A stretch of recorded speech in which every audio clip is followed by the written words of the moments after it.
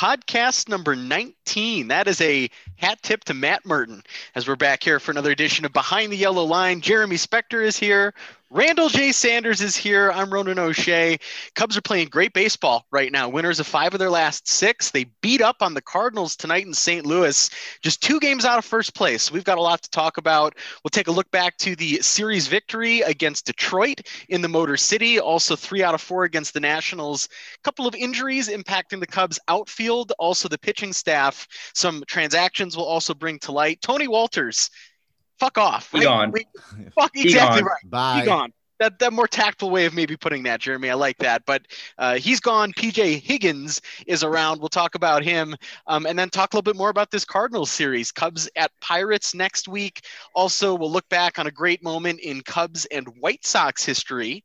And we'll play another installment of Cubs Killers. We got 3 really interesting names for you coming up today. So a lot going on here. But, you know, Randall, it's Friday night.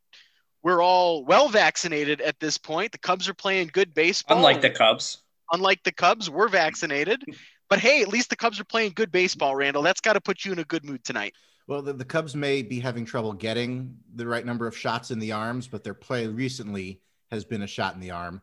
They've been scoring runs. They've been pitching. The bullpen that we on this very podcast were scratching our heads about not all that long ago is suddenly a strength. They've I don't want to say turned a corner because they're still only 2 games above 500, but they've been playing great ball recently. Jeremy, this is fun. You go to St. Louis, you slap around the Cardinals. What's better than that? Yeah, I just want to be like, this has got to be our most fun podcast because Cubs are playing well. And we've come on after a real good stretch and not just like, a series, but like we're looking at 3-4 kind of series right now. And I have a few things to say. First of all, just off the top. One, I would argue, I kind of want to put the offense storylines to rest for a little while because they've been really good for the past month and a half. Personally, the bullpen, they've been great. But I have a real question for Randall and for you, Ronan, too. Okay. How do you guys feel seeing a man who I think got 3 hits tonight with the name Sosa in red? It's a little unsettling. But like most of these random Cardinals, he'll be gone in another season or 2. So there's a Sosa out there in a Cardinals jersey.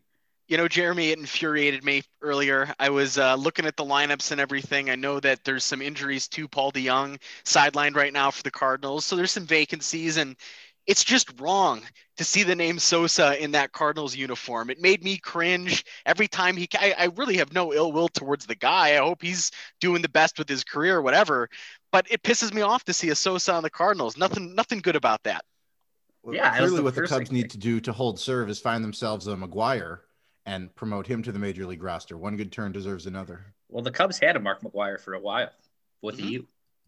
Yeah, in the front office. Exactly right. And actually, interesting story about that Mark McGuire, because I got a story about everything that pertains to 2001. The first ball game back at Wrigley Field after 9/11, I went with my dad and my brother.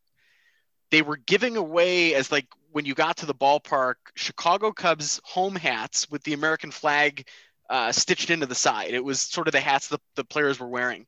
And it was a recommended donation, which I imagine was either to the 9/11 fund or recovery efforts, whatever, something in New York City just after 9/11. The gentleman who distributed that hat to me when I walked in the main gate was none other than Mark McGuire.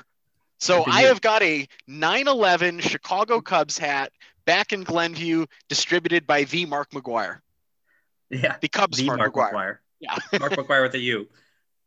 But, this actually brings us into something, too, that I wanted to get into because I buzz anytime the Cubs and the Cardinals play, even if the teams aren't very good. It's as good as it gets for me. Cubs Cardinals, that is the rivalry. It's old school baseball. They are always at each other's throats, too. Jeremy, I get the sense you love these games. Randall, I get the sense you don't love these games. Like these games drive you crazy. I love winning these games. But you don't enjoy the mystique of the ride. Exactly, the ride, the highs and the lows of a rivalry that's 100 years old. That's fair. More than 100. I often don't enjoy the highs and the lows because the lows just infuriate me so much. I clearly have a very healthy relationship with this sport. So again, I like winning these games. I don't like losing. I don't like seeing some random nameless Cardinal first baseman outfielder clone who has grown in a vat below Busch Stadium by Fred Bird the mad scientist. I don't like seeing him hit 2 home runs in a game. Chris Duncan, I'm looking at you. But I like the Cubs winning these games. There's no limit, and there's no bad time to pace the Cardinals to the damn wall. Also an RIP to Chris Duncan. Jeremy, you enjoy these games though, right? Like you're a fan of it's always fun, Cubs Cardinals. Like I look forward to this in the season. It breaks up the monotony of the Pirates and stuff. Yeah, definitely. There's a little, you have like a heightened sense when you're playing the Cardinals. It means more, it feels more, you're more emotional, which I guess Randall is not necessarily the biggest fan of, but especially when you get a nice game like today, 12-3, that's a huge win. So we'll all be riding high after that one. But yeah, it's something exciting. It's something, you get a rivalry. I love going to those Cubs Cardinals games. It's one of my favorite times to be at Wrigley. I've only ever been to one in St. Louis, and it ended pretty well for us. We had a very good time. Very good time. Back, a few years ago, Wellington Castillo, man. The beef bombs. But yeah, so I like the Cubs Cardinals rivalry. It's always been good to me. Yeah, I think it's great, and it's something that you got to be fortunate. Like I pay a lot of attention to the Rockies. I was telling somebody the other day, I've been to 6 Rockies games already this year. They're the worst team in baseball, and I've seen them 6 times already. But the Rockies don't really have a rival, right? The closest ballpark is 1,000 miles away. Then you've got the Dodgers. They've got their own rivals. You got the Giants. They've got their own rivals. The Padres don't care about the Rockies. There's just nothing local. To have that history that the Cubs and the Cardinals have as a baseball fan, that's cool. And I think we're fortunate that the team that we happen to like happens to have the history, whereas a team that came into existence 25, 26 years ago didn't have that luxury. Yeah, and as you mentioned, the Rockies, there's nothing, as you said, there's nothing even close to the Rockies. It's the middle of Phoenix, not nowhere. It's not that close. No, it's nothing that's. No. And here St. Louis, it's a drive, but it's a decent drive. You could do it, and that was like as far west as baseball used to be at the 120 years ago. So it's fun to have a long rivalry like that. Bears Packers similar in football, but these games always mean a little bit more. Well, Jeremy, you mentioned earlier the offense riding high right now. That was the case tonight, a 12-3 win in St. Louis.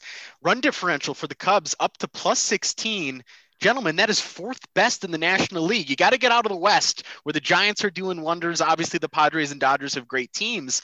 Cubs suddenly have the 4th best run differential in the NL. Jeremy, this is exciting. Like there's contributions coming all over, and there's so many individuals we can pick out. But in the last week, Jock Peterson stepping up, Ian Happ stepping up, Nico Horner stepping up, Matt Duffy still doing things in a starting role and coming off the bench. This has been fun watching this offense click. It's about time too, because it was a rough start the first month of the year. Yeah, definitely. And if you go back to like April 17th, which I believe is the date when the Cubs beat up on the Braves the first time, they beat them like 13-4, a bunch of homers. The Cubs have arguably the best offense in baseball. They're tops in a few different stats. They're like number 2 in others, number 3 in a couple. It's basically them, the White Sox, and the Astros are like the top 3 offenses in baseball since that. And that's over a month now. That's like a month and a week now. So it's like 5 weeks. And you mentioned it. It's coming from all different places. Chris Bryant hasn't dropped off, really. He's still hitting. Baez has been doing what Baez does. I mean, he's had a few walks, but he's not taking walks. But he hits for power, and he gets crazy. Sometimes he has weak hits, and he's able to beat them out or turn them into doubles. And then you've got Contreras struggling a little bit, but he's been hitting. Happ has turned it around lately. Peterson has been hitting balls extremely hard since he came off the IL. You mentioned Duffy. Even guys like Bodie and Hayward, when Hayward got hurt, we'll discuss that a little later, they're hitting balls hard. Like Bodie is hitting balls really hard. Even the ball today, when he had bases loaded and they didn't score runs, he hit into he hit that ball 105 miles an hour. That ball is 61% of the time. That ball's a hit. And then he hit a single today, which could have been a double, but he got thrown out second. That scored 2. And so they're all hitting balls. And I just also want to mention Jake Marisnick, who was hitting really well, is out. Yeah. Austin Romine, who expected to do things, is out. So we had Tony Wolters for the longest time in there as well. And so there's a few guys. I mean, Hayward just went to the IL. There's a few guys that have been hurt that we kind of expected to be contributors. And a guy like Sogard, who we, hasn't really but he's had hits in big spots. He's struggled, but like tonight he has a big hit. And certain pitch hit appearances, he had a big hit. earlier in the season against the Brewers, I want to say. And so he's hitting big spots. And I don't feel like it's been a fluke. Like, I feel like we've cut down the strikeouts a little bit. We were walking for the most part outside of Javi, obviously, but he's done better than he has in the past. Yes. Actually, if you look at Javi, not to go too long, but if you look at Javi in that time period of that month, his strikeout rate's only like 24%, which is like really good, obviously, for Javi. It was like 50% up to that, and it's like 25% since then. So they've been really good. Jeremy, to your point about David Bote, he's actually been unlucky, courtesy of user on Twitter, Ball Squawk, at BALLSKWOK, shush, Ronan, who tracks this sort of thing, and I've noticed it recently. He's making great contact right now. MLB Savant, the website, the service that tracks hard contact, Bote already has as many barrels, as many hard contact this season as he did all of last season, and he's just not getting lucky on a lot of these. So if a lot of these start falling in more, Bote could explode into another solid contributor for this offense. Right now, the numbers aren't great, especially the rate stats, but again, he's hitting the ball hard, to your point. There are guys on this offense who are just doing that consistently right now. Joc Pederson keeps lining base hits into the hole in left field, and the power is going to come. He homered to lead off the game tonight. Guys who we left for dead a month ago have risen, and it's a lot more fun to watch now than it was when it was 38 degrees at Wrigley. Yeah, weather heats up, bats heat up. You know, everybody was freaking out 2 weeks into the season. I was trying to be a little calm, hold your horses, we'll see how it goes. I'm not going to crow and say, look at all, because like where we are, because there's still a long season. Anything could happen within the next couple of months. I mean, we could drop down, but I'm just going to say the way things are right now and the way they're hitting is not necessarily, doesn't seem flukish. It seems legit to me, at least. They're all hitting balls hard. And that's why I'm a big Bote defender. It hasn't kind of come through, but every year he hits balls really hard. So I always want to keep giving him the chance. And we mentioned Happ, who, had 2 homers yesterday. He's been really coming along too. He's another guy who's been hitting balls hard. So it's nice to see these guys start getting rewarded for that. Totally. Chris Bryant is having an MVP caliber season right now. If he maintains this pace, he's an MVP again in the National League. And how rewarding that has been to see him healthy and playing like the player that we all know he's capable of. A big year for him. Contract's up. We don't know if he'll even be a Cub come August, but he's playing like a Hall of Famer right now. So it's been a lot of fun to see that resurgence with him, because when he's on, it's one thing. The home runs are obviously fun to see. We've talked a lot about his defense. He's played every position. He still has not played third base since April 20th this year, right? This is a guy who's played all over the diamond, but one of the best things that Chris Bryant brings to the field as well is his base running.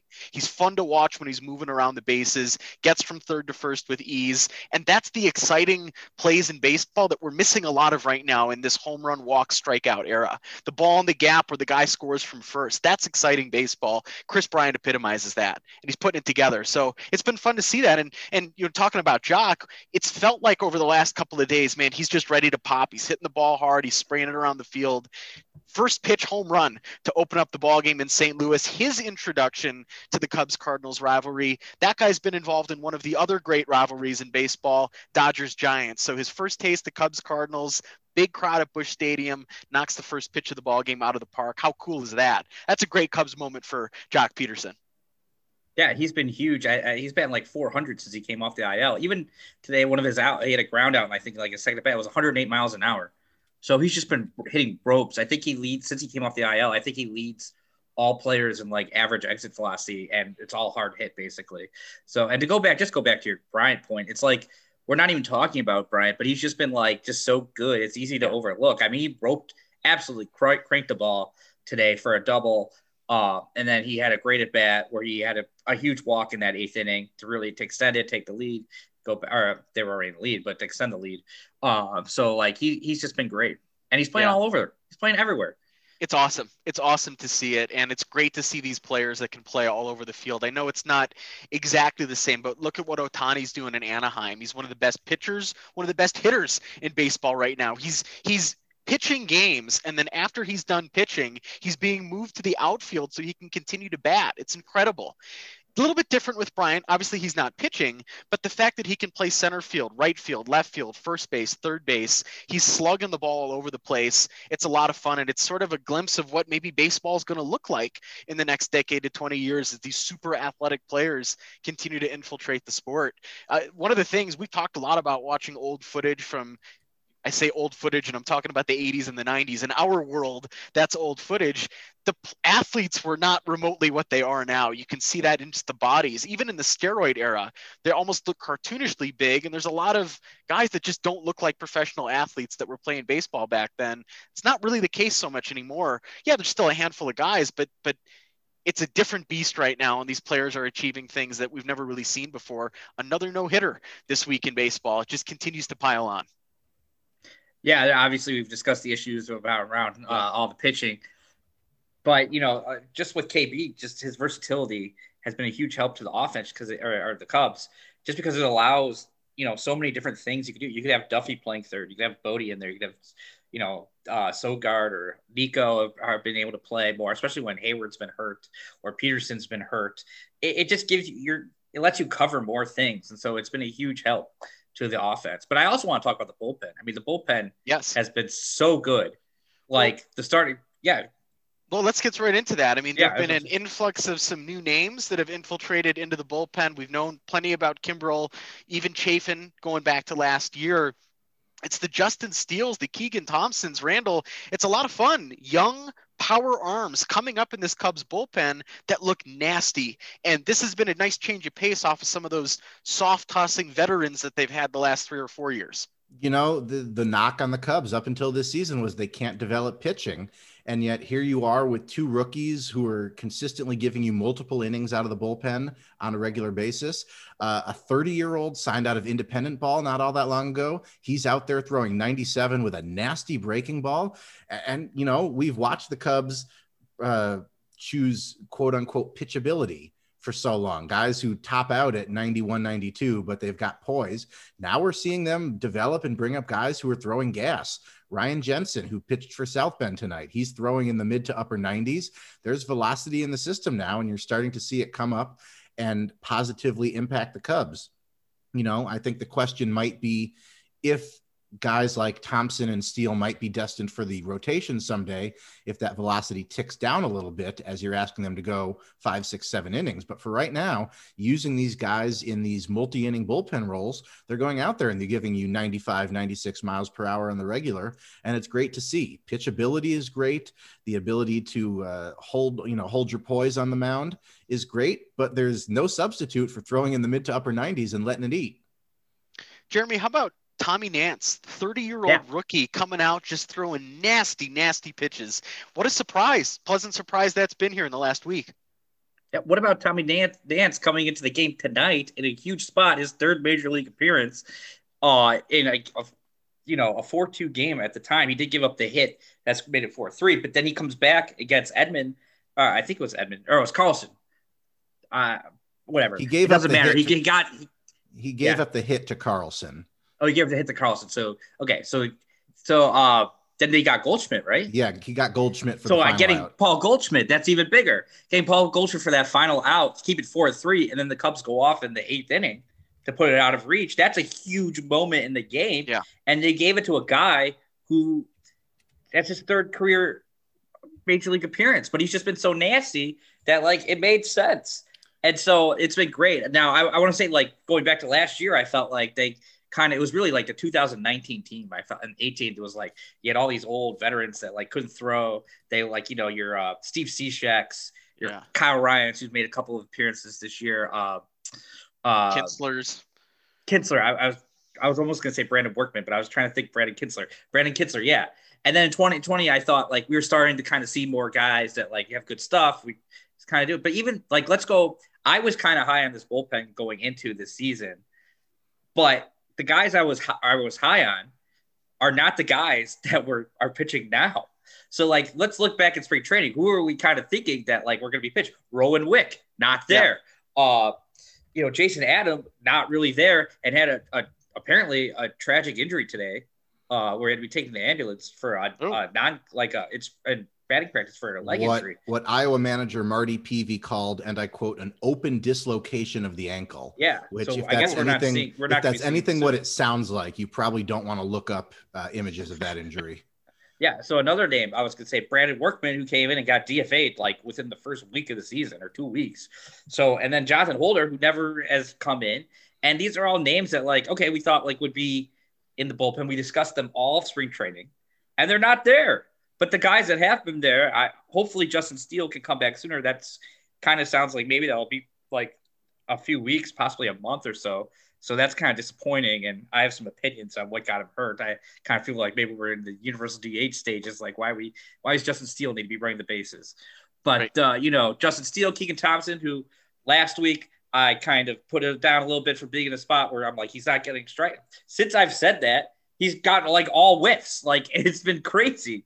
So he's been pitching great. And like you look at Tommy Nance tonight, obviously Chafin and Kimbrel have been great, although Chafin's got some help from his best friend, Nico Horner, in the last couple of games. But like Kimbrel's been amazing. So much so that me, a person who was down on him, I'm like, I kind of want to bring him back. He's so good right now. And Winkler looked good tonight. Even Brad Wick, I mean, he came in and pitched a ninth against, not really great, guys, but he looked pretty decent. So it's like everybody's kind of doing it in the pen. Guys, even Alec Mills is like on the IL. Other guys are stepping up.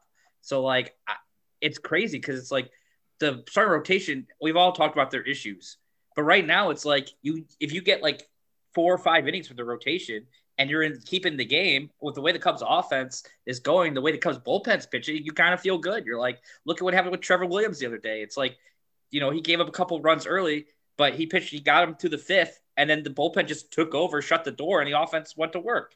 So, like, it's been great. It's a complete 180 from what we were experiencing early in the season. And, bullpens are volatile week to week, month to month. Bullpens and relievers go through slumps just like hitters do. But right now you trust this bullpen. And, maybe you trust some guys more than others. And invariably they're going to falter eventually. But right now you trust them. If David Ross has to pull his guy in the 4th or the 5th, you trust that there are guys in that bullpen right now who can hold it down the rest of the way. And that's a great feeling as a fan. I'm sure it's an okay feeling for David Ross. It's all about us here, but it's great to see. It's good to have faith in key parts of your team coming through for you. And that's what we have in the bullpen right now. We have faith that they're going to hold it down if they need to. Yeah. I just want to say, I feel like David Ross, you guys are mentioning, I feel like he has tons of faith because I feel like he's gone out there and just been making moves, pulling the starter at like any chance he can because he has so much confidence in his pen. It's like, all right, third time around, you're not going to face whoever, to Alzolay, to Williams, to, whoever's out there. He's just like bringing the pen. And it's a little disappointing that Steele won't be around because I feel like he's been a huge part of that. But it seems like David's really been pushing that. Yeah, even, Justin Steele's a big loss because as much as we're talking about the pitching contributing, there's no substitute for a lefty with great stuff who can go out there and give you multiple innings. There's so many tough left-handed hitters in the game right now, and that's a huge weapon to lose. So you hope the hamstring isn't too long of an injury for him. You hope he can come back and still be effective. But yeah, what more can we say? So great job to these guys, a lot of whom were in the minors for more than a couple of years, and they've come up and they've contributed almost right away. Well, Randall, you mentioned Justin Steele to the injured list. A couple other transactions here in the last few days. Jason Hayward out. He's on the 10-day IL. Jeremy, he hasn't done much offensively this year. We all love what he brings to the clubhouse. He's obviously a solid defender, but the bat has not been there. It almost feels like a little bit of a breather for him. Get it right. Let's get him healthy, but I don't miss it so much in the lineup right now. Well, hopefully, he gets a similar thing to what happens with Jock. I feel like he's with Happ. And with Happ. And Nico came off the IL and he's been hitting the ball hard too. So it seems to me this is how Jason Hayward breaks out. Yeah. So, but I mean, Jason, to be fair for Jason, he has been hitting the ball hard. He's like 3rd on the team in hard hit percentage. But most of it's just been into the ground. So, if we could just kind of get a little bit more lift, the Jason Hayward of last year might be able to come back a little bit. But yeah, I'm a Jason. I'm not gonna say I don't think he's a great player. He's probably not worth the contract the Cubs paid for him, but I think he's been a solid enough player for them. Obviously, the first 2 years are really going to cloud you because he was terrible in 16. He was terrible in 17. But since then, he's been a solid enough hitter. He's been an above average defender. He can run the bases. He does a lot of little things. So hopefully, coming back, we'll get him back a little bit. His defense will play up. And supposedly his hamstring is not that bad. They said, Ross said Steele's is a little bit worse than Hayward's, which was kind of mild.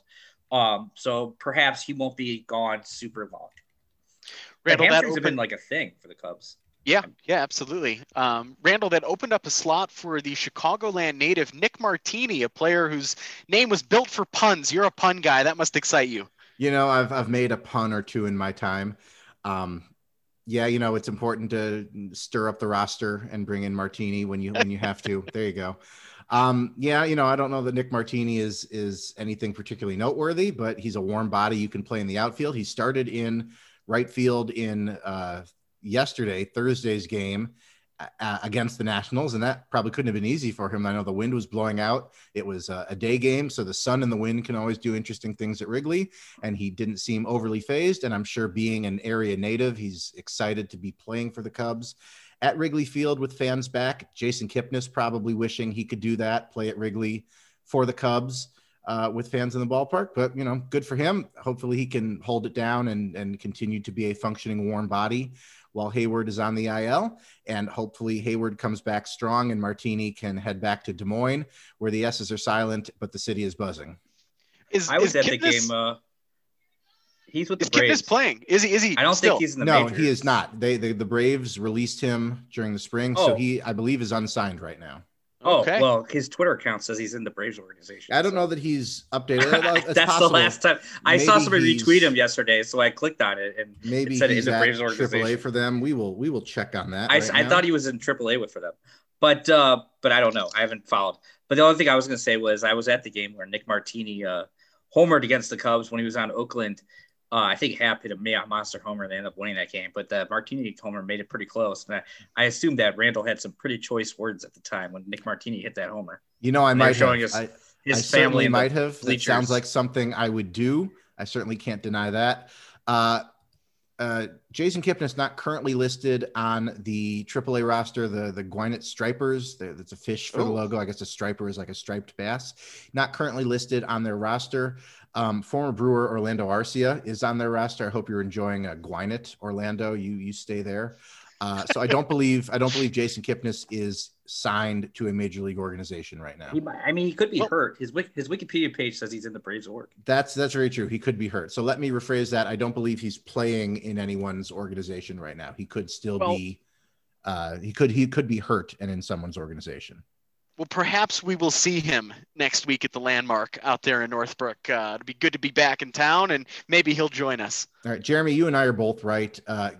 The Braves did release Kipnis on March 27th. But they re-signed him 2 days later. They re-signed him 2 days later. So he's being on the Gwinnett roster, possible he's hurt. Maybe he's lower in the system. So you are right. He is in the Braves system right now. And hopefully he's able to get back to Wrigley and play there with friends and family. And did you guys know he's from Northbrook? I've heard that, but I only went to middle school with him, so. Well, here's a guy who I hope doesn't get a contract 2 days later. Tony Wolters DFA'd from the Cubs here on the 19th. Cheater. He's out. What's that? I said cheater. Cheater, yeah. So what's the story today? It broke that the 2018 Rockies, who beat the Cubs in the National League wild card game, were maybe cheating. How so? Well, I haven't. Randall might have more details, but Eric Kratz, the former Yankee and former Milwaukee Brewer at the time, playing for the Brewers, claims that the Rockies were cheating in the 2018 season, and they played them in the NLDS. The Brewers did after they beat the Cubs. So he claims that the Rockies were using they were watching TV signals. They had a system where they were, I don't know exactly, but I know they're like banging on the metal benches and stuff. So Randall's got more details. Yes, indeed. This, I believe, is being published on NJ.com, True Jersey, very reputable website. It's being reported by Brandon, I believe it's Cuddy, Kuty. Brendan, if I'm mispronouncing that, I do apologize. But here's a little bit of the full quote from Kratz. He's saying that the 2018 Colorado Rockies were taking a Theragun. And if our listeners are not familiar, that's a massage device. It goes back and forth at a certain frequency, and it's meant to massage knots out of a shoulder or a back. He says they were taking that and banging it on their metal bench, and they were doing that from the TV feed, and they were using that to steal signs and broadcast that via sound to their hitters. And Kratz is also adding that he knew of 2 other teams that season who were doing very similar things. So, Erik Kratz, the former Major League catcher, former Brewer, former Yankee, is blowing the whistle here on the 2018 Colorado Rockies, whom the Brewers played in the 2018 NLDS, and they got there because the Cubs could not. In fact, both teams got there because the Cubs couldn't beat them. The Brewers getting there because the Cubs couldn't win game 163. The Rockies getting there because the Cubs couldn't keep Tony Walters from getting the game-winning hit. Cheated during game 1. You know what, Jeremy? I like that. Game. I'm going to make that my headcanon. I'm going to go to my grave thinking now that after Erik Kratz said that Tony Walters, it's Tony Walters. How do you get a hit off Hendricks? He obviously knew the signs. Well, Tony Walters did nothing really of value for the Cubs. Hit 125, 276, 125 in 30 plate appearances for the Cubs this year. He gets DFA'd. The young man, PJ Higgins, who isn't as young as I thought he was. He's 28 years old, the 12th round pick back in 2015. He gets a shot as he makes his debut here with the Cubs. He's had a couple of at-bats already, but I like this, Jeremy, because, we've known for the last 3 or 4 seasons that Tony Walters has been one of the worst hitters in baseball. We also know that a backup catcher doesn't necessarily have to be the best batterer, right? If they're good with the glove, if they're good framers, if they can throw guys out at second, there's value a backup catcher can provide. Tony Walters just didn't seem to be bringing anything to this team, though, and I like that at least a younger guy, someone who may be around the organizations for the next couple of years, even if it's in a backup role, is at least getting some looks here. And it feels like with the additions in the bullpen, with Higgins, with Nico starting now at second base, there is a youth influx with the Cubs right now. There are young players playing meaningful innings and contributing to a winning team. That's really enjoyable. That's a lot more fun than watching Tony Walters up there hacking every couple of games.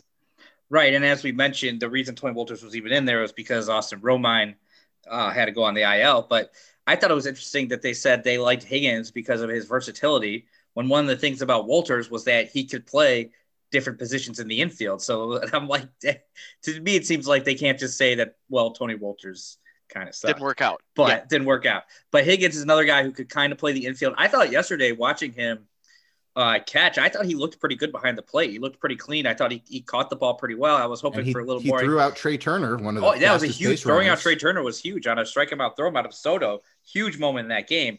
So yeah, and I was hoping I was at the game, the night game against Scherzer when he had to come in. So I was hoping that he would get his first career hit. Then he hasn't gotten it yet. But, it's interesting to see. The only thing Tony Walters ever did was there was that one brief moment where we thought he stole home, and that was awesome. And then it got overturned. Other than that, Tony Walters. And they lost that game by 1 run, of course. Yeah, I'm okay with Tony Walters being gone. Yeah, I actually was not that surprised to see Higgins up, in part because I thought Rizzo's annual back issue flare-up was going to send him to the IL, and Higgins would have been the call-up in order to play first base, which Higgins actually has a fair level of experience at in the minor leagues. So he's a little bit like Victor Caratini in that he's not just a catcher standing at first base. He has a fair bit of experience. Yeah. Right. But yeah, I thought Rizzo was going to end up on the IL and Higgins was going to be the call up. And I was pleased to see that Rizzo did not need the IL stint and he seems to be okay. And that they just jettisoned Walters for Higgins outright, but good for him. He's been in the minors for quite a while. The Cubs drafted him in, I believe, 2015. So it's been a long journey up for him. And, like to see him get his first major league hit first. I'm sure he's jonesing to get that out of the way, and not being an everyday player. He's probably itching to get that chance. He doesn't necessarily get that chance every day, but good for him. And it seems like they've invested enough time and opportunity into him the last couple seasons, giving him invites to major league spring training, that they think that he can be your capable backup catcher and play a little bit of infield for you and not be a complete black hole with the bat for a number of years to come. So hopefully it plays out that way. And congratulations to PJ on his major league debut. Yeah. I just want to also briefly say that he kind of forced his way into the Cubs. It wasn't just like a Tony Wolters is sucking, I think, let's get rid of him. PJ Higgins had like in the first week of minor league and AAA, he had an OPS over like 1,000. He was cranking the ball. So I think they Cubs like, Tony Wolters isn't really doing much. We got this guy down there who's cranking the ball. There's really no probably difference between the two of them in this moment, especially the way Tony Wolters is playing. Maybe Higgins could give you something more with the bat. Exactly. So I think Higgins that kind of forced that decision. Upside. Like I wouldn't expect a big hitter from him. I wouldn't expect. I don't think he's going to be like a career have a major. He's probably going to be a pretty below average hitter. But Tony Wolters giving you absolutely nothing, so maybe he'll give you something. Well, Major League rosters are constantly in flux, and it's nice, though, to see that the roster today is more interesting than it was on opening day. There are young players, like I said, contributing here, and the Cubs just 2 games out of first place. They have a chance of leaving this weekend in St. Louis in first place in the National League Central. We'll talk more about the Cardinals series. We'll look ahead to the Pirates next week in a minute, but before we kind of bring closer to this, one of the questions, Randall, that I ask you all of the time off air, probably multiple times a day, every day, year after year, is, Randall, did you cry? Randall, did it make you emotional? These questions I pepper you with from the minute I wake up in the morning via text, voice memos, gifts. I'm just constantly sending you attention and questions. I got to ask you, though, Randall, emotional week at Wrigley Field, some World Series heroes back at Wrigley Field. Kyle Schwarber in the house, Jon Lester in the house, another Cub great, unfortunately not a World Series hero, but certainly a big part of the rebuild. Starlin Castro in the house, Davey Martinez in the house. Were you sad at all seeing those former Cubs legends really back at Wrigley Field? Schwarber with a nice week too, at a couple of home runs against the Cubs. Henry Blanco in the house. Well, Ronan, you're certainly not wrong. You're very reliable in asking me these questions on a regular basis. That's why they call you Old Faithful. 10:30 at night, 9:30 your time. There's the Ronan text. Randall, are you emotional? Nothing's happened in a given day, but you're still asking me, Randall, are you emotional? Yeah, it was an emotional week at Wrigley. Schwarber back, tipping his cap. Lester back, trying to balance, I'm sure, what is a rush of emotion for him and pitch. I'm sure Lester was happy to get that start out of the way on Monday so he could kind of take the rest of the series off and take it all in. But yeah, it is great to see those guys back. Jon Lester and Kyle Schwarber are Cub legends forever. I don't think either of them should ever have to pay for anything in this town ever again. I know if I ever saw Jon Lester on the street, I would say, I'm buying you a beer. Like, don't argue with me. So am I wrong? Am I wrong? Well, I don't know if you'd be so aggressive with Jon Lester. I feel like I think he'd understand. I think he'd understand. But yeah, it is great to see those guys come back. And a lot of the time, guys will sign with another team that doesn't play at Wrigley, and you have to kind of wait a little while to get that closure. So in that way, I think we as fans are lucky that Schwarber and Lester are not only back, but they're back so soon. Here in late May, as opposed to much later in the season, and we're able to properly give them the send-off. One of Jon Lester's regrets from the end of last year is that his last start in a Cubs uniform did not come in front of any fans at Wrigley. So I'm sure he really appreciated the chance to step out there to home plate, get gifts from his former teammates, take some pictures, and really kind of get that closure that last season's pandemic restrictions didn't allow him to have. So all the best to Jon, all the best to Kyle going forward. I hope you guys have, great rests of your seasons, as long as it's not against the Cubs and whenever the Cubs play in DC. So great to see them back at Wrigley this week. Jeremy, you were out there, right? Yep. One of the nights at least. Two games. Yeah. Well, so what was it like seeing Wednesday. Schwarber? I know he's a Hoosier, and that probably riles you up a bit, but what was it like seeing them back out? Yeah, it was interesting. Seeing I felt like Wednesday Schwarber even got bigger cheers than he did Tuesday. But Tuesday I got there early enough to see the Lester tribute. I thought that was pretty cool. People were emotional. It was a nice little touch. They, I thought it was cool with the gifts, the chairs, the W flag with all the messages and signatures. I imagine for Jon, it was probably pretty cool getting to pitch their the first game and then able the next 3 days to just kind of sit back and watch and just be a part and have fun. I know his house is for sale, but I don't believe he sold it yet. So I assume he was just staying up there. And I did see he parked in the Cubs parking lot. So I thought maybe, he get a little toe job there. Somebody should have called it out on him. But it was interesting. And I was also trying to give my applause for Starlin. I thought, I know Starlin's been back, so he didn't get the big tribute. He did get the big tribute, I think, in 2017 when he came back with the Yankees. But I wanted to make sure Starlin got his applause. And He did. He also had a big homer, but honestly, to me, the highlight of any former Cub returning is Dave Martinez. Like, he really made a show for the Cubs fans, and everybody appreciated it when he stole first base and threw it and kicked it. I thought that was a great moment. And it was really just, I thought Dave Martinez, he's like, you know what? I'm a former Cub, both as a player, as a coach. I'm a World Series champion. Let me get a cheer. Let me get a round of applause. And I think the fans really appreciate Davey, his little antics. Yeah, Davey Martinez, consummate showman. That was great work on his part to pick up the base. And fortunately for him, that base came up easily. Imagine if you're putting on the show, trying to pull the base out of the ground, and it doesn't want to come up, and you're just left having to abandon it and go to whatever your plan B is. But yeah, that was funny. And it was in a game that the Cubs, I'm pretty sure that was a game the Cubs won. That was at the Wednesday night or the Tuesday night? I think it was the game they lost against Scherzer. Oh, okay. So it wasn't a game that they won, but it was still entertaining. I mean, I could be wrong. But... Thanks for the entertainment, Davey. Well, Billy Williams said yesterday on the broadcast when he was on that he called Davey because, well, just to point out, also, I thought it was pretty cool that Billy Williams said that he was the hitting coach when Davey Martinez was on the Cubs in the 80s. So that's a pretty cool relationship that they've had. But he called Davey. He said that Davey needed to work out some more because he needed to get some muscle and some strength to really pull that base up, because the first couple of times he tried, he did struggle. He didn't get it up right away. He got up on like the third attempt. Couple tugs. Yeah, he had a couple tugs to take that one out. Yep. So Billy said you got to get some more strength. Well, let's talk about strength. Cubs trying to do some work here in St. Louis. They win tonight 12-3. Game tomorrow night, national TV game Sunday night. Randall's favorite, the ESPN special. We'll see Adbert tomorrow. We'll see Zach Davies Sunday. Randall, though, you couldn't have opened up the weekend better. A 12-3 drubbing, a huge offensive rally late in the ball game. We've already kind of talked about tonight, but as you look ahead to the rest of the weekend here, you've got to feel good. One of your best pitchers, Adbert, goes tomorrow, and a chance to take the series going into a nationally televised game Sunday. Absolutely. Adbert is usually fun to watch. I don't know that the results have been completely there yet, but he's coming along very well. He's developed that great slider.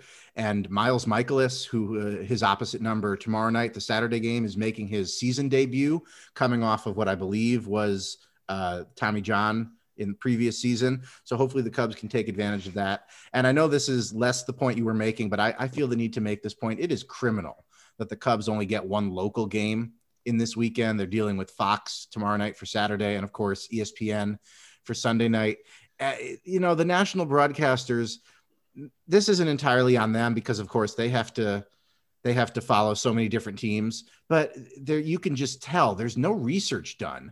They adhere to whatever thin surface narratives they read in, whatever rundown somebody gives them.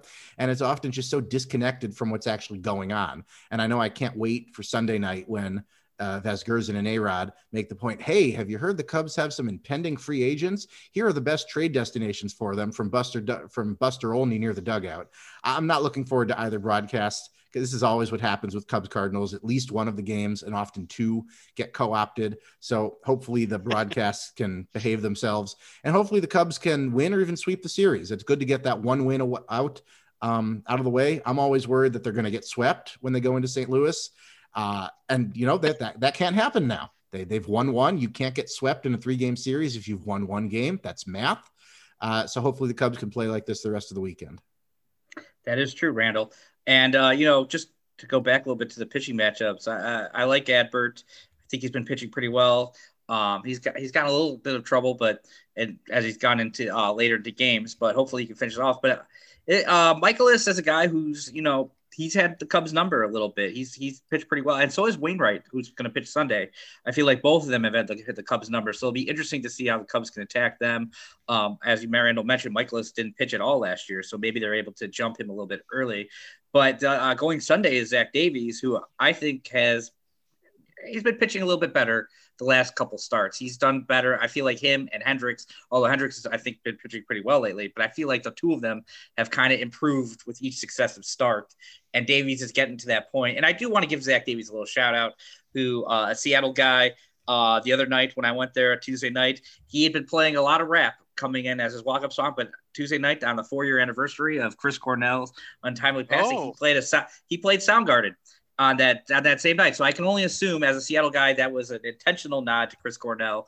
So Spoon Man was the song of choice. So I just want to give a shout out to Zach Davies for doing that. Very nice. That's a good touch. Something about the Cardinals this weekend. Mentioned this when the Cubs played the Reds a couple of weeks ago.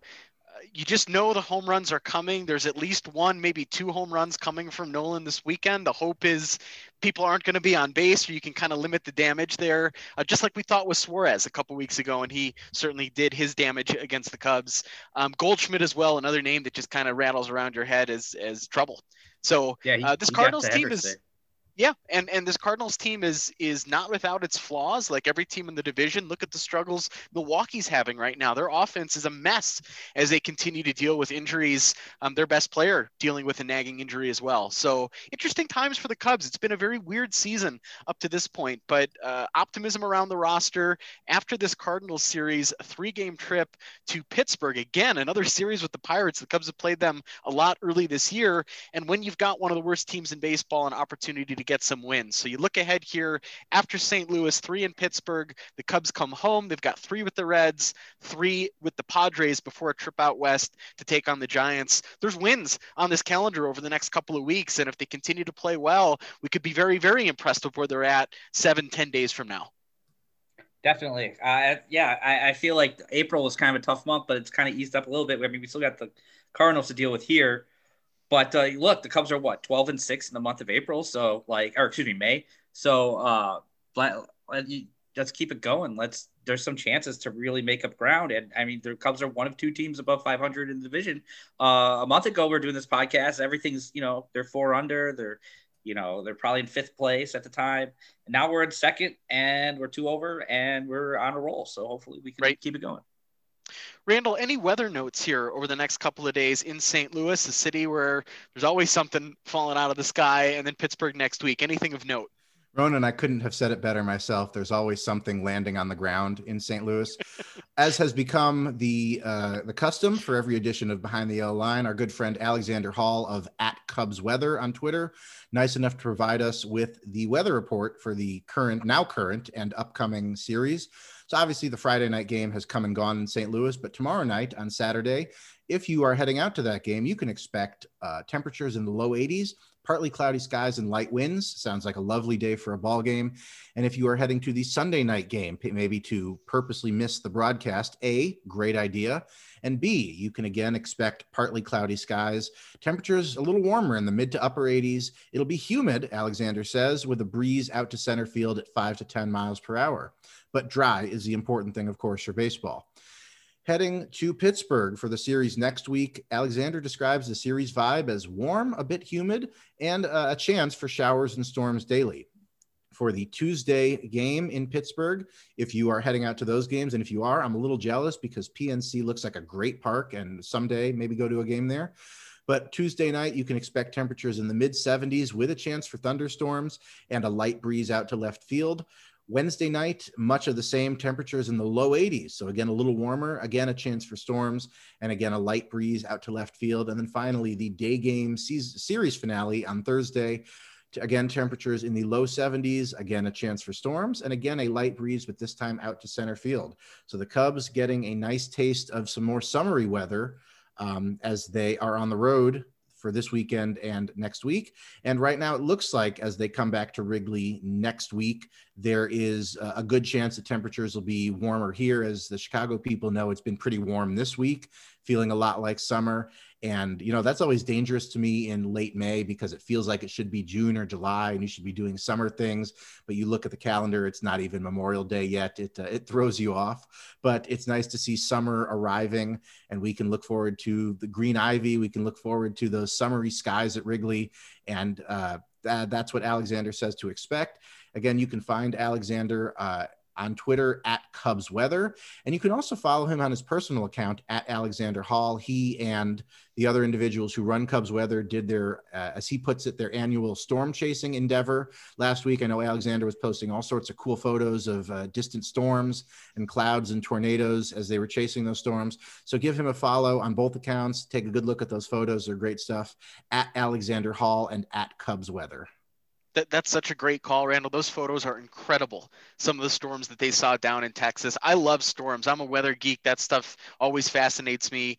What they were able to capture and fortunately safely capture is incredible. And the scenes of the skies are just amazing. We get some of that in Northeast Colorado here. Out on the plains, you'll get some pretty intense thunderstorms and things. But those pictures from Texas, the wide swaths you have of being able to see the sky is incredible. So give that man a follow. It's worth looking at. Reminds me, Randall, Central Illinois, 2006 Saturn Ion, driving around the cornfields looking for thunderstorms. Those were some good times about 6 years ago. Yeah, nothing like Scooter, your Saturn Ion, dealing with some of that Central Illinois weather. I'm sure Scooter was always a big fan of that. Rest in peace to that vehicle as well. I turned that thing in after 15 glorious years and 140,000 miles about a year ago. And I miss that car every single day. A good point though, Jeremy, not only should folks follow at Cubs Weather, but give us a follow as well at BTYL Podcast. You can find us on Twitter. You can find random polls. You have opportunities to connect with us and obviously clips and things from the show as well. So and hopefully more Photoshops. I'm a big Photoshop proponent. Jeremy seems to enjoy my artwork. There is one member of this podcast who hates the artwork that I put together. So I proceed with caution as I make our Photoshops, but much more to come because I'm going to be back in Chicago next week, which means I'm going to have an opportunity for some new images to kind of work into the rotation. And we'll make sure to get that out on social media. I'm going to hire a security guard to take your phone away from you when we are together. Certain steps need to be taken. Well, this is a perfect segue. Favorite on-field dust-up is something that we wanted to talk about. One of the great anniversaries in Cubs White Sox history passed yesterday. May 20th, 2006, college freshman Randall J. Sanders ready to throw down a Chicago Cubs catcher. Michael Barrett collides with A.J. Pierzynski at Sox Park. That ensues a fight. We've all seen the punch a million times over. Randall, over the years, so many memorable fights and brawls the Cubs have been a part of.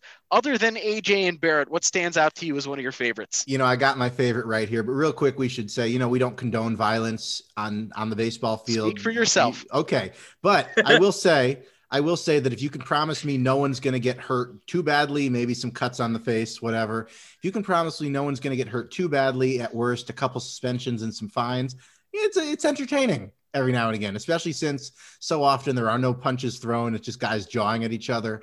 I know one of my favorite images from some years back came during a Tigers-Yankees game after a number of hit by pitches.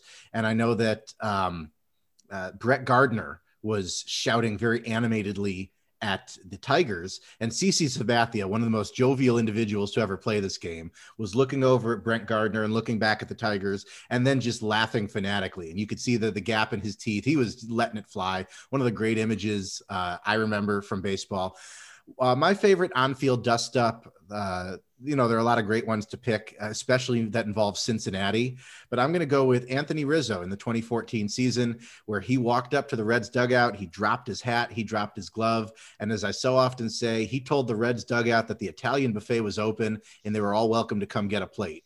And, again, that was a season that the Cubs, you could tell, were on the rise. Soler was up. Baez was up. Bryant was doing great things in the minors every day. Rizzo, of course, had already been there. You could tell that the stage was being set for them to be competitive in the near future. And that was the day Rizzo said to his teammates, I hope to be your leader someday. Feel free to stand behind me. I got this. And I think that made a big impact on a young clubhouse, Anthony Rizzo going to the Reds dugout and challenging the entire team to come get some. So I'll take Rizzo and the Reds dugout, Cincinnati 2014. Jeremy, what do you got? So I'm going to go with not an on-field dust-up because mine's going to be an off-the-field dust-up. And my favorite is in the year 2000, I believe, as Jeff Goldblum would say. It is when Chad Kreuter got his hat stolen by a Wrigley Field fan and then decided him and the entire Dodgers bullpen, which I wish they were still down the lines, decided to go up in there and get his hat back. And they went after the Cubs fans, basically killed a rally and caused the Cubs to lose. But still an amazing moment. And they went after a guy. Security threw the guy out. They went after the wrong guy. And that guy ended up like suing and getting like $700,000, like 400 from the Cubs and like 300 from the Dodgers because they went after the wrong guy. The guy got the hat, like made away scot-free or whatever. So it was a pretty interesting thing. And I thought that was an interesting time period. And I do want to say, though, I didn't think it was funny a few years ago when I want to say it was 2018, I think, when the Marlins came back and there was a little bit of on-field dust up. And Chris Bryant went for the on-field tickle of Starlin Castro, something you'd never see. When Chris Bryant gave him just a little to the stomach, a little poke. What I expect to happen from Ronan towards Randall this upcoming week, just a little to the stomach, a little tickle to the stomach. Put Starlin's bat in my hands, and we can try that. And Starlin left. Well, we're all vaccinated now, so I feel much better about encroaching on you, Randall, and certainly testing your limits. That's something I'll do as soon as that plane touches down at O'Hare. I got one also from back in the day. You're right, Jeremy. That event between the Cubs and the Dodgers was May of 2000. Todd Hundley was actually involved with that when he was a Dodger, too. He was down in the bullpen when all that was going on. He would end up being a Cub the next season. The fight that I wanted to mention was from that next season. I'm always in 2001, folks. So let's go back to spring training 2001. Cubs starter Julian Tavarez drop kicks Russ Davis of the San Francisco Giants in a spring training game. Brawl on the field at the end of the Cactus League. Taveras, who was known for losing his cool, he had lots of dust-ups in his career, but drop kicks Russ Davis, the classic Giants player. Spring training game, Jeremy, and they're out there beating each other. Just amazing stuff 20 years ago. I want to say that Taveras also got into it with a fan. I feel like he was shouting at some fan. I remember coming off the mound or something. That's just something that I don't remember the exact details, but yes, a man who had his fair share of blowups and flare-ups, as another man like Michael Barrett and Carlos Zambrano also did. Yeah. And I feel like it needs to be honorable mentioned just because no one picked it. Kyle Farnsworth and Paul Wilson on the field in Cincinnati. Steve Stone, I've soured on him a lot over the years, but his description of that as being racky-tacked will always stick with me. Poor Paul Wilson charges the mound and finds linebacker Kyle Farnsworth waiting there for him. And that moment where Farnsworth picks him up, and you can tell Paul Wilson realizes he's made an awful mistake because he's in midair and there's nothing underneath him to catch him. And Kyle Farnsworth planted a very nice Paul Wilson tree right there on the infield. That's a guy we need to see more of at Wrigley Field moving forward. Kyle Farnsworth needs to be more of a staple at the ballpark. He had many good years in the Cubs bullpen in the early 2000s.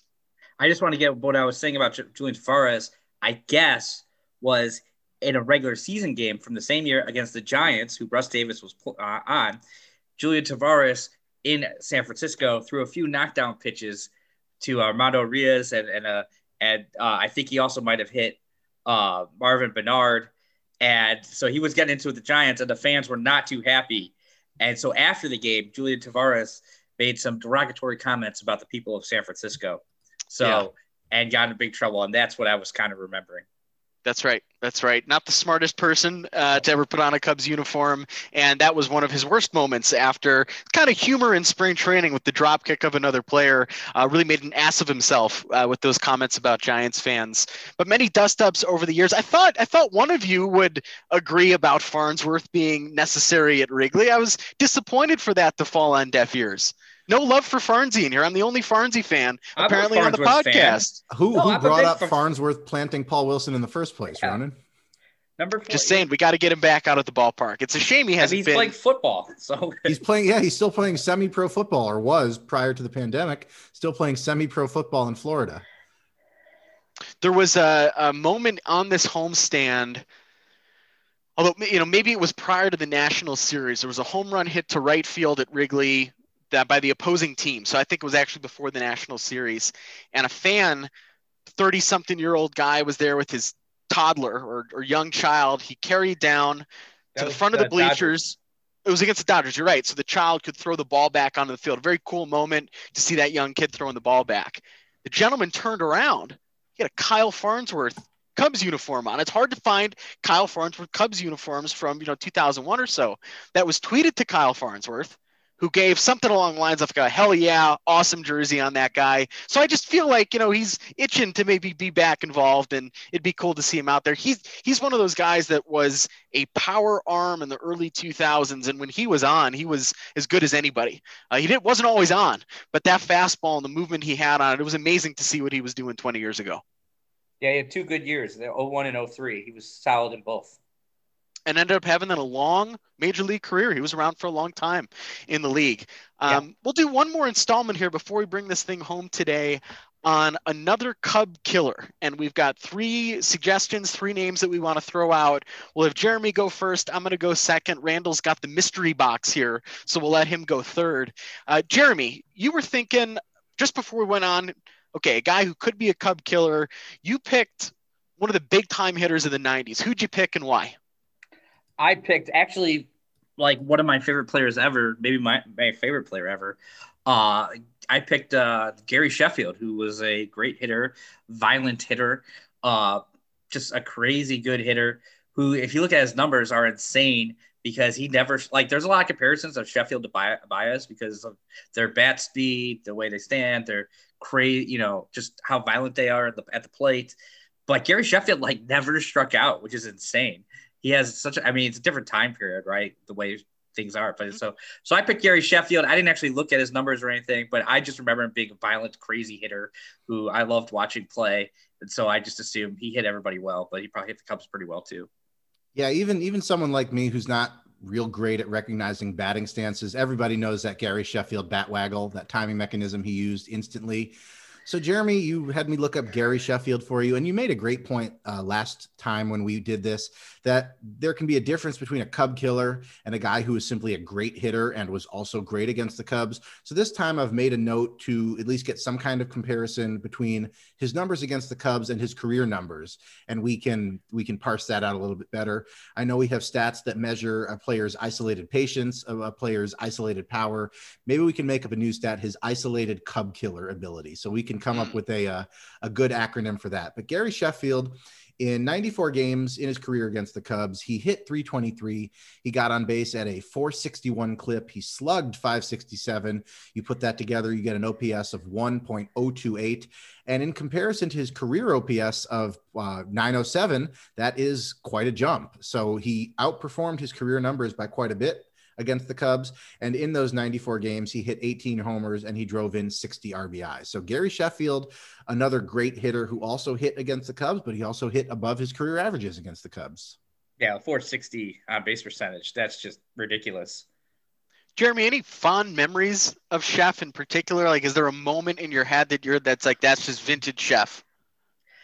I'm trying to think of something even specific against the Cubs. Not really. I just like the whole Marlins vibe. I just remember being a big fan of when he was on the Marlins, and that 97 Marlins team was one of my favorite teams. I love that team. I do remember him coming to Wrigley, obviously, with the Braves, I think in 03 when the Cubs beat them. That was pretty legit, but I don't really have a crazy big Sheffield memory. I just remember the batting stance, the bat waggle, him just hitting. I imagine all these 18 homers were just line drive rockets, barely got up into the air, but he was just able to just rip him down the line out onto Waveland Avenue, and just he just hit the ball so hard. I felt like he could hit balls through people, and I feel like he's a guy. I know he has a little bit of Balco issues with the PED rub, but that's probably a guy who should probably get a little more a Hall of Fame mention just for how great a hit. I know he wasn't a great fielder, but just a fantastic hitter. Probably one of the best hitters to ever play baseball. Yeah, very fun name to throw out there, Jeremy. Gary Sheffield. Also had the 90s on my mind. Hat tip to my brother, too, Sean, who also threw out this name. We decided to run with it tonight. When you think of the 90s Astros, a lot of things come to mind. Kerry Wood's 20 strikeout game certainly resonates with us. But you had to get through the killer bees to do it. And one of those killer bees, the Hall of Famer, Craig Biggio. Randall, he had to have been a Cubs killer. Did he live up to it in his time against the Cubs all those many, many years, Astros-Cubs games at Wrigley, the Dome, and old Enron Park? I would say he did. And actually, this surprised me. And I mentioned this to you guys before the show as I was pulling these numbers. Craig Biggio, for the accomplished offensive player he was, his career OPS was only 796, which actually surprised me. I thought it would be a little higher than that. But in 246 career games against the Cubs, which makes sense because, of course, the Cubs and the Astros were in the same division for quite a while, Biggio hit 275. He got on base at a 364 rate. He slugged 460, and that adds up to an 824 OPS, which, again, is higher than his career numbers.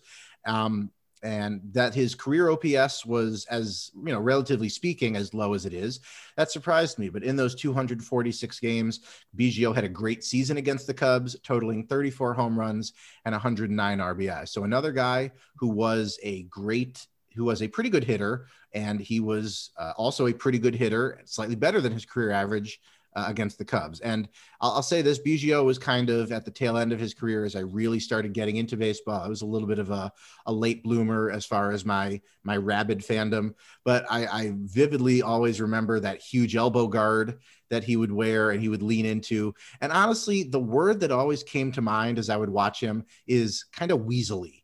Like he always looked kind of weaselly to me, just facially. And that's not fair. That's the formings of a developing baseball mind, but that was always the word that came to mind. Weasel.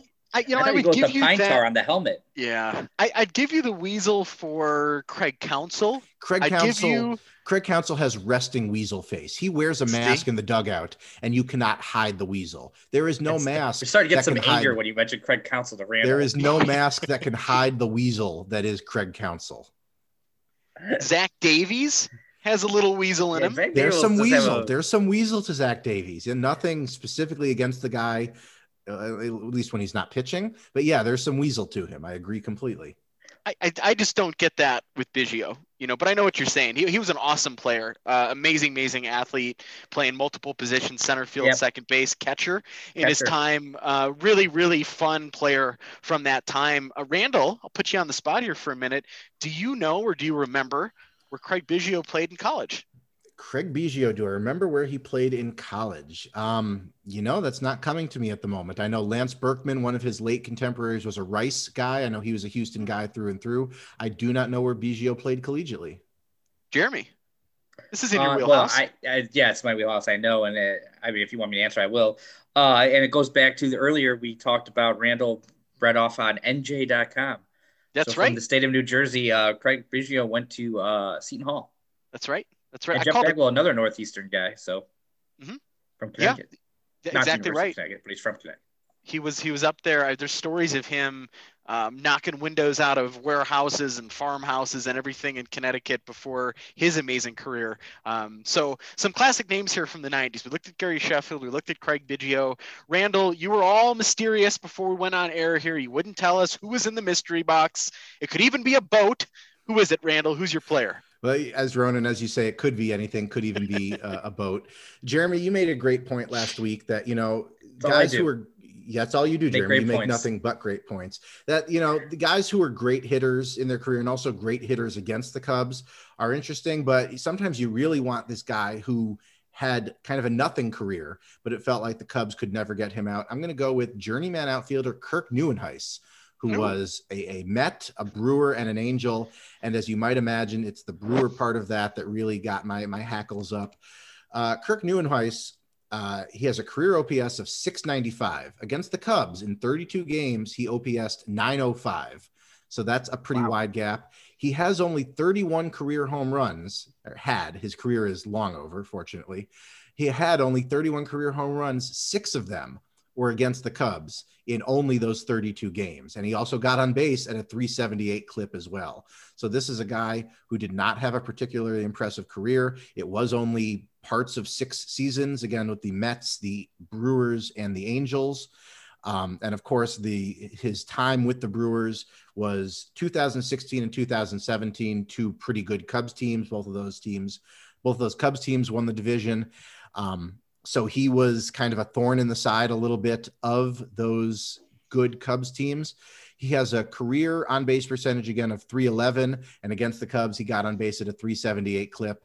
And it just felt like the Cubs could never get him out. I know he hit at least 1 home run off of a still very good Jake Arrieta on a summer day at Wrigley Field when he was with the Brewers. So I think this is the true definition of a Cub killer, a guy who had a pretty not noteworthy career, but it felt like the Cubs could never get him out. And the numbers bear that out a little bit. Yep, that's what I like. I like those guys. I mean, I don't like them at all. I hate them. But those are the guys that I think of as Cub killers. Are like guys that they just outperform against the Cubs.